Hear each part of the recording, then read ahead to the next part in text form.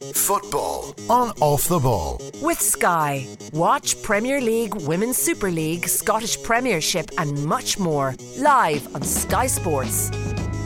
Well, Brian, new manager, but same old story for Manchester United, beaten at home on the opening day of the season, 2-1 by Brighton, and it's really hard to say it's any less than Brighton deserved.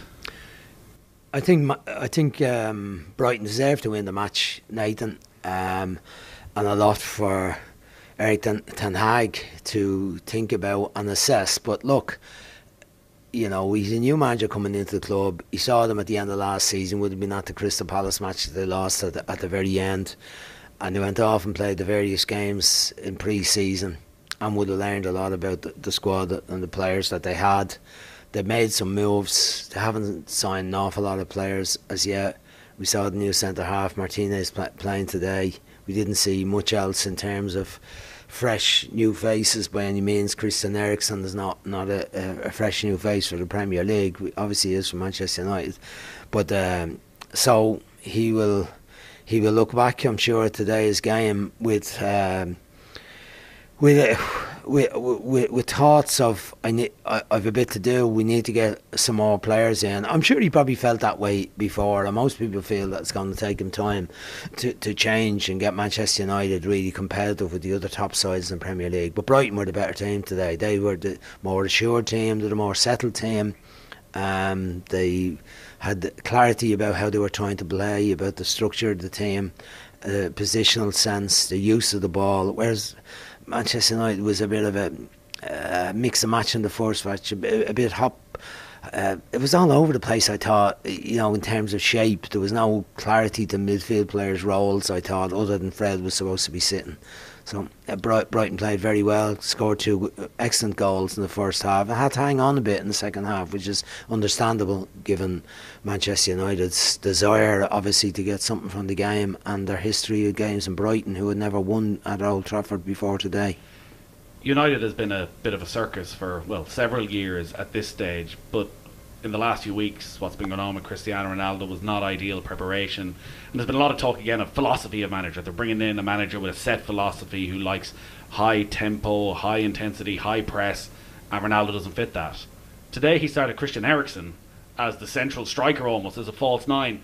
Doesn't feel as though you can play that style of football with Christian Eriksen as your most attacking player either. No, when I saw the lineup before the match, I wondered who was going to play up there. I presumed Rashford was going to play there, but that wasn't how they lined up. Sancho played in the right and Marcus Rashford played in the left, and it seemed to be that anyone from the midfield, with the exception of Fred, could break forward. Bruno Fernandes was in there, McTominay was in there at times. Christian Eriksen was, as you said, was the most advanced one. He was the one trying to close down the goalkeeper and the build-up play, and forcing Brighton at times to play it long. But that's not sustainable. I mean, Christian is a brilliant player. Eriksen, we know that. I always felt that Spurs accommodated his lack of mobility to a degree in terms of the combination of players in the team, and they allowed him to be the kind of final piece in terms of creativity in that Spurs team under Pochettino. I think in the early days he found it hard, when he went to Inter Milan, he found it hard to get into Conte's team, probably for those reasons, that he wouldn't work hard enough. We know how Conte demands that. But you see him now, and it's a couple of years on, will he be able to play that style of game as Ten Hag? We're led to believe that's how we want to play. We'll see. He may have to adapt it according as he evaluates the players they have, because certainly the Cristiano Ronaldo one is a problem for the manager, whether he likes it or not. The media attention, the focus on him, Ronaldo's own ego, his behaviour, his demeanour. You know, everything is examined, everything is commented on, everything reflects back to the manager. And I actually really believe that from Ten Hag's point of view and Manchester United's point of view for the future, they'd be better off if they could move Cristiano Ronaldo on. But there's no obvious takers now of his wages or his ego. The first 45 minutes, Brighton were brilliant and got at Manchester United time and time again, and maybe the tone for that first half was set in the first 15 seconds when Dalot takes a little bit too long on the ball and Trossard almost gets in and gives Brighton a dream start, but they created a lot of chances and they cut through United so easily. Why was that? Is that the midfield afraid of McTominay again, where an area they simply haven't strengthened? Is it Harry Maguire still lacking a bit of confidence? Delo not being at the level that you need for a full-back in the Premier League? Well, the initial part of it, what you described, came a pass from Martinez across his own box. I thought Dalot's position wasn't very good. He was in too far, too close to the centre halves, and he was almost receiving the ball under his feet without being able to see the game in front of him. It was able to see the pitch. But then when he took the touch, the first touch wasn't too bad. The second touch was the one that caused the problem, where he was just too slow in making his mind up on what he was going to do, and allowed Trossard to make a little block and get in behind. Why the trend of the game was that Brighton were able to get in so easily, it's hard to be definitive on that, but I would suggest that United's midfield in general weren't mobile, that there was too much left on Fred to be the protector of the centre halves, with the full backs been slightly more advanced than they probably should have been, because Brighton exploited that space behind both the full backs and between the centre half on Maguire's side with Dalot, on the other side with Shaw. And I don't think Bruno Fernandes and Eriksen and McTominay in those advanced positions made United solid enough, and that's been an issue for Manchester United, to be solid enough in the middle of the field on a consistent basis, stop teams getting at them. They weren't today, and Brighton are a good side at exploiting those spaces, at looking at a weakness in the opposition team and finding those areas to make opportunities from, and that's what Brighton did today, particularly in the first half. Welbeck was very good, Pascal Gross was great, McAllister in the middle of the field, Trossard picking up the ball in behind Dalot so frequently, Solly Marsh on the right hand side. They had so many players, and the player who probably impressed you most of all, Conceição in the middle of the field, excellent. There's still a month to go in the transfer window, and you'd expect Manchester United will do some business. They've already signed Christian Eriksen, we touched upon. Malaysia came on at the end. Lisandro Martinez at the back, you don't want to pass judgment too quickly, but picked up a booking, was very lucky not to give away a penalty in the second half. Does it already look as though it's going to be him plus one of Varane and Maguire? Well, I don't think today would have convinced you that the combination is him and anyone. I mean, there's no Varane today, no Lindelof. Maguire, I thought Maguire had a reasonable game. Second half, I thought he stepped in when Manchester United were throwing players forward and the full backs were ahead of them, that he stepped in to win the ball in front of Welbeck and keep the pressure on Brighton in that spell when they were chasing the equaliser. And I thought all round he had a reasonable game. Better playing on the right than playing on the left. Martinez, the left-footed centre-back. Last year we saw a lot of Maguire on the left-hand side playing with Lindelof on the right, and he never really looked comfortable running with the ball from there. But I didn't think Martinez did enough today to say, well, he's the man. I thought he was poor on the second goal. He should have blocked the cross coming in from the end line. He didn't get there quick enough and wasn't aggressive enough about making the challenge. We saw him getting beaten in the air several times by Danny Welbeck when crosses come into the box, which is a question mark against him before he came. That he's not. You said he was 5'9", I think, in the commentary. But then we saw him coming forward and passing the ball quite well in the second half and having a good shot late on in the game when it opened up in front of him. So early to make a judgment on any player, I'd say, but there was nothing conclusive from it that I'd say he's the man, it'll be him with one of the other three. A lot of the analysis of United was that last season was a low point, and maybe even the 4-0 defeat by Brighton was as low as they could get, and that I think Watford was lower, 4-1 away to Watford, wasn't it? Still something maybe to play for at that stage, but a sense that they would just have to be better this season. When you look at them there today and the fact that they trying to play it out from the back and it really doesn't feel like it suits De Gea, are the full-backs as good as the full-backs of the other top half of the table teams? They didn't sign a central midfielder, the Ronaldo saga hanging over them. Do you think United are going to be better this season? Do you think they have Well, I think Enough that there to push for a top four, I think they maybe? have to be better, Nathan, on the basis that they have a manager who's in place. They're hardly going to get rid of this fella after 6 months if it's not going to go well. So it has to be more settled and structured. Last year, Solskjaer was under pressure from fairly early on the season. There was whinging and moaning that they weren't going to be competitive enough, and that he whatever faults he had, that he wasn't getting the best out of them, and it was too loose, and they weren't tactically aware enough, and he wasn't shooting enough, and all those reasons. And then they went with the change, got rid of him, and they bring in Ralph Rangnick, and it just deteriorated further and further. So it's got to be better than that. I think this manager is clear enough about what he wants from his players, about the behaviour of the players, about the structure of the week, about the training, about what the work ethic is around the squad. And I don't think he'll take any mess. And I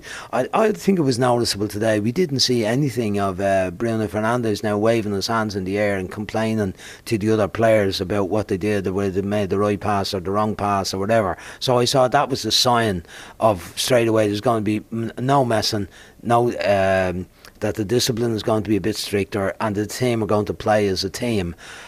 So I think that's a good starting place. But I think he's probably also going to learn over the next while that some of the players aren't quite good enough, and that replacing them. I mean, I think they need a centre forward. Lukaku didn't work out when they had him. They weren't happy with him, and he was let go.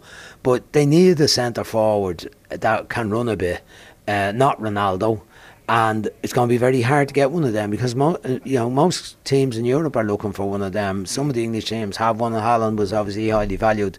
Manchester City have got him. Spurs have got one. Chelsea don't have one. They let Lukaku go this year. If you look around, Arsenal have a different type of player, having taken in Jesus, but they have other options that can play that role as the main man centre. But they got rid of a couple that weren't doing enough for them either, and that was a good move. I think for Manchester United to move forward from where they are, they need that, but I don't know where they're going to get that centre forward. United will always be the story, but it shouldn't overshadow just how good Brighton were. Finished 9th last season, first time ever in the top half, in the top flight. A quiet summer in terms of incomings, obviously a bit of a sideshow with Cucurella, he's gone.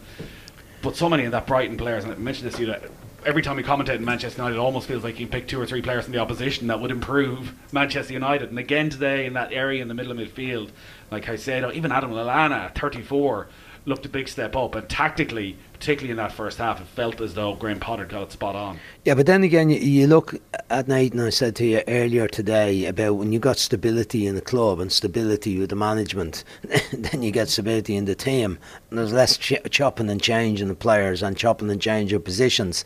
And they're, excuse me, if the changes are being made, they're coming from a manager who's been there for a while.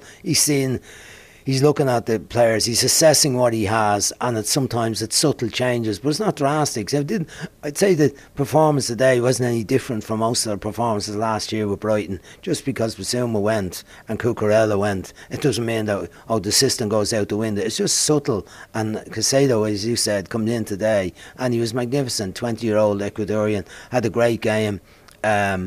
And there wasn't an awful lot of upset or juggling or whatever. It was fairly smooth changeover of players. So again, the recruitment is clever. I said that before the match when Joe asked me about it, and there's a clear identity to how they play, understanding of what's required in each position, and it didn't change in the match today. The emphasis changed when they looked like conceding a goal, and they ended up with the wing backs back in place rather than in very advanced. But it wasn't very drastic. There was no, we better change the system because it's not working in the match. So I think you look at Brighton.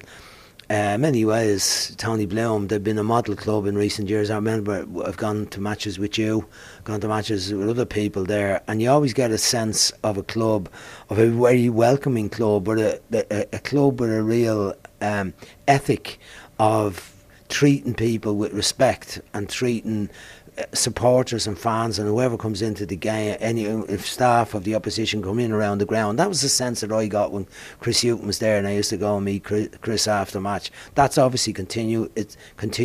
It's embedded into the ethos of the club. I think the players respond to that as well. I saw some of the interviews with the manager, with Graham Potter, and that all helps in terms of developing the side.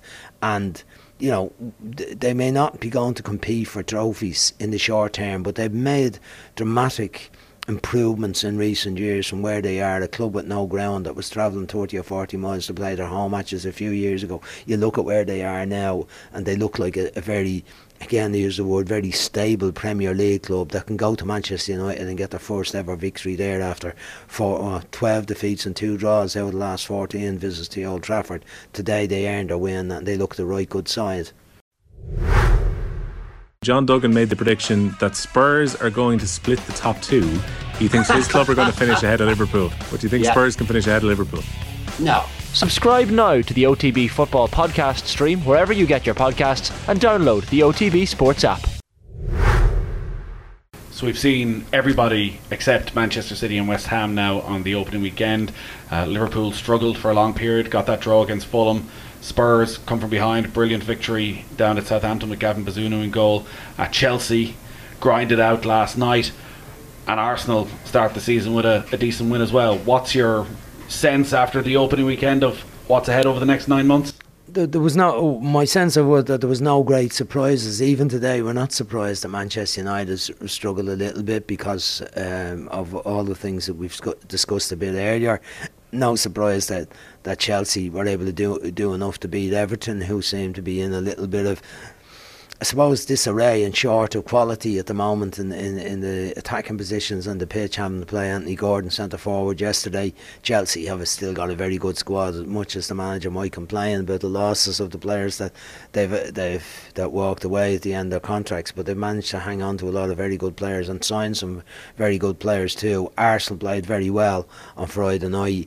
Tottenham played very well yesterday. Newcastle won convincingly in the end against Forest. There was nothing very surprising other than, I'd say, Fulham's performance against Liverpool was really, really good. Very, very well structured team, massively aggressive, and sustained that aggression. They didn't just close Liverpool down for the first 25 or 30 minutes of the match. They stayed at it for the whole game. Yes, they had to hang in a little bit late on when Liverpool were chasing the winner, but that was the most surprising performance, I'd say, of the weekend. And they look a bit more powerful and tougher looking than the last time they were there, and Scott Parker was the manager and they went down. They look all round much more physically stronger side, who are better prepared for the challenge ahead for to stay in the division, which I think would be good enough for them to have a good season. Jurgen Klopp was very critical of his players and their attitude afterwards, and it is the second game and everyone raved about Liverpool's attitude against Manchester City in the Community Shield and the aggression they brought to that game. They were very flat, almost an arrogance, it felt, to Trent's play, to Van Dijk's play of, it'll just happen for us. And it didn't happen for them, and they looked a bit slow at times in midfield. Thiago's picked up another injury.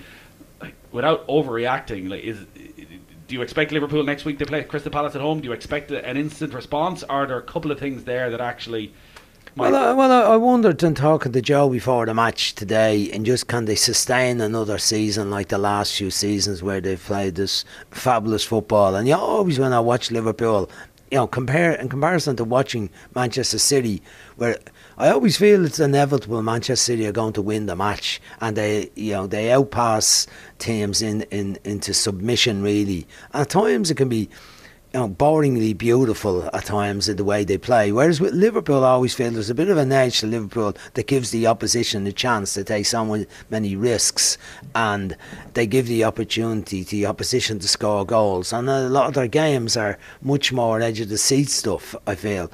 You just wonder, can they keep doing that and keep getting results as opposition over the years learn how to prepare better to play against them and to disrupt them and exploit some of the risks they take in defensive situations, whether it be the high line, whether it's pushing up the full backs so far.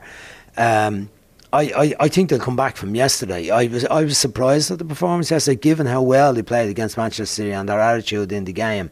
But I think you have to hand it to Fulham yesterday. Fulham disrupted them by their aggression, by their tenacity, by their structure, and their willingness to throw themselves into the game, to get into the as the phrase is used now, into the faces of Liverpool players. They never allowed Salah to get settled on the ball, or Diaz on the other side. Firmino has struggled to find any time or space to receive the ball in the sort of spaces we're used to him getting on the ball. Thiago once upset them a bit, but I thought Harvey Elliott was a real positive for Liverpool yesterday when he came into his game. Some of his decision making and his passing was so crisp and so creative that I thought this is a real plus. I can see why the manager brought him on. But overall, can he play as one of the midfield three? I think so. Based on what I saw yesterday, he is definitely, if the balance is right in there, it'll probably mean Fabinho and Henderson may be playing to allow him to be the third one.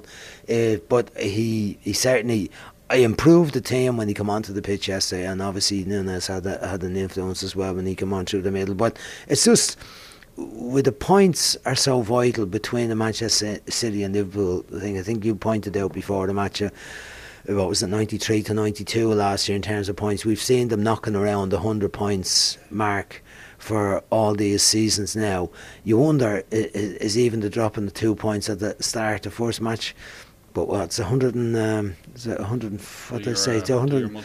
I did it earlier. 111, I think, points still to play for. You'd hardly think the 2 points dropped in the first game against Fulham is going to have a crucial impact on the season, but maybe it will. I'm glad we had you here today, because if you'd managed to get to Bulgaria during the week for St. Pat's, we wouldn't have had you. Not because of the celebrations, because of all the issues they've had in getting home. It was a great night for Pat's, and it's turned out to be a great European run. I'm sure you're enjoying it. I am, Nathan, but I think it was very tough on the clubs in the league. I don't think Sligo Rovers or St. Pat's or Shamrock Rovers, if it comes to that, or if it was anyone else that was playing, should have to play those league games or the cup games last week, which ultimately proved fatal for Sligo Rovers and St. Pat's getting knocked out of the cup. The respect for League of Ireland football, for the general, say, people who are interested in sport in Ireland, but they're not part of the cult that follows the League of Ireland intensely. Their interest is only stored by the performances of our league clubs in Europe, and a respect of the League of Ireland only comes with those results to people outside that hardcore group that follow it, and say abroad. If they see Irish teams winning, I think the FAI should make every effort to ensure that the clubs have proper space, gaps between the matches, and no league competitive matches or cup matches in between. I know it's hard to do that with the fixtures and to get all the fixtures in for the season, and if Shamrock Rovers qualify, which I'm hoping that they will for one of the group stages, it's very hard to organise that. But we don't have the depths of squads like Liverpool or clubs like Manchester City or anyone else, or Spurs or Arsenal, that they can handle Thursday, Sunday football in Europe.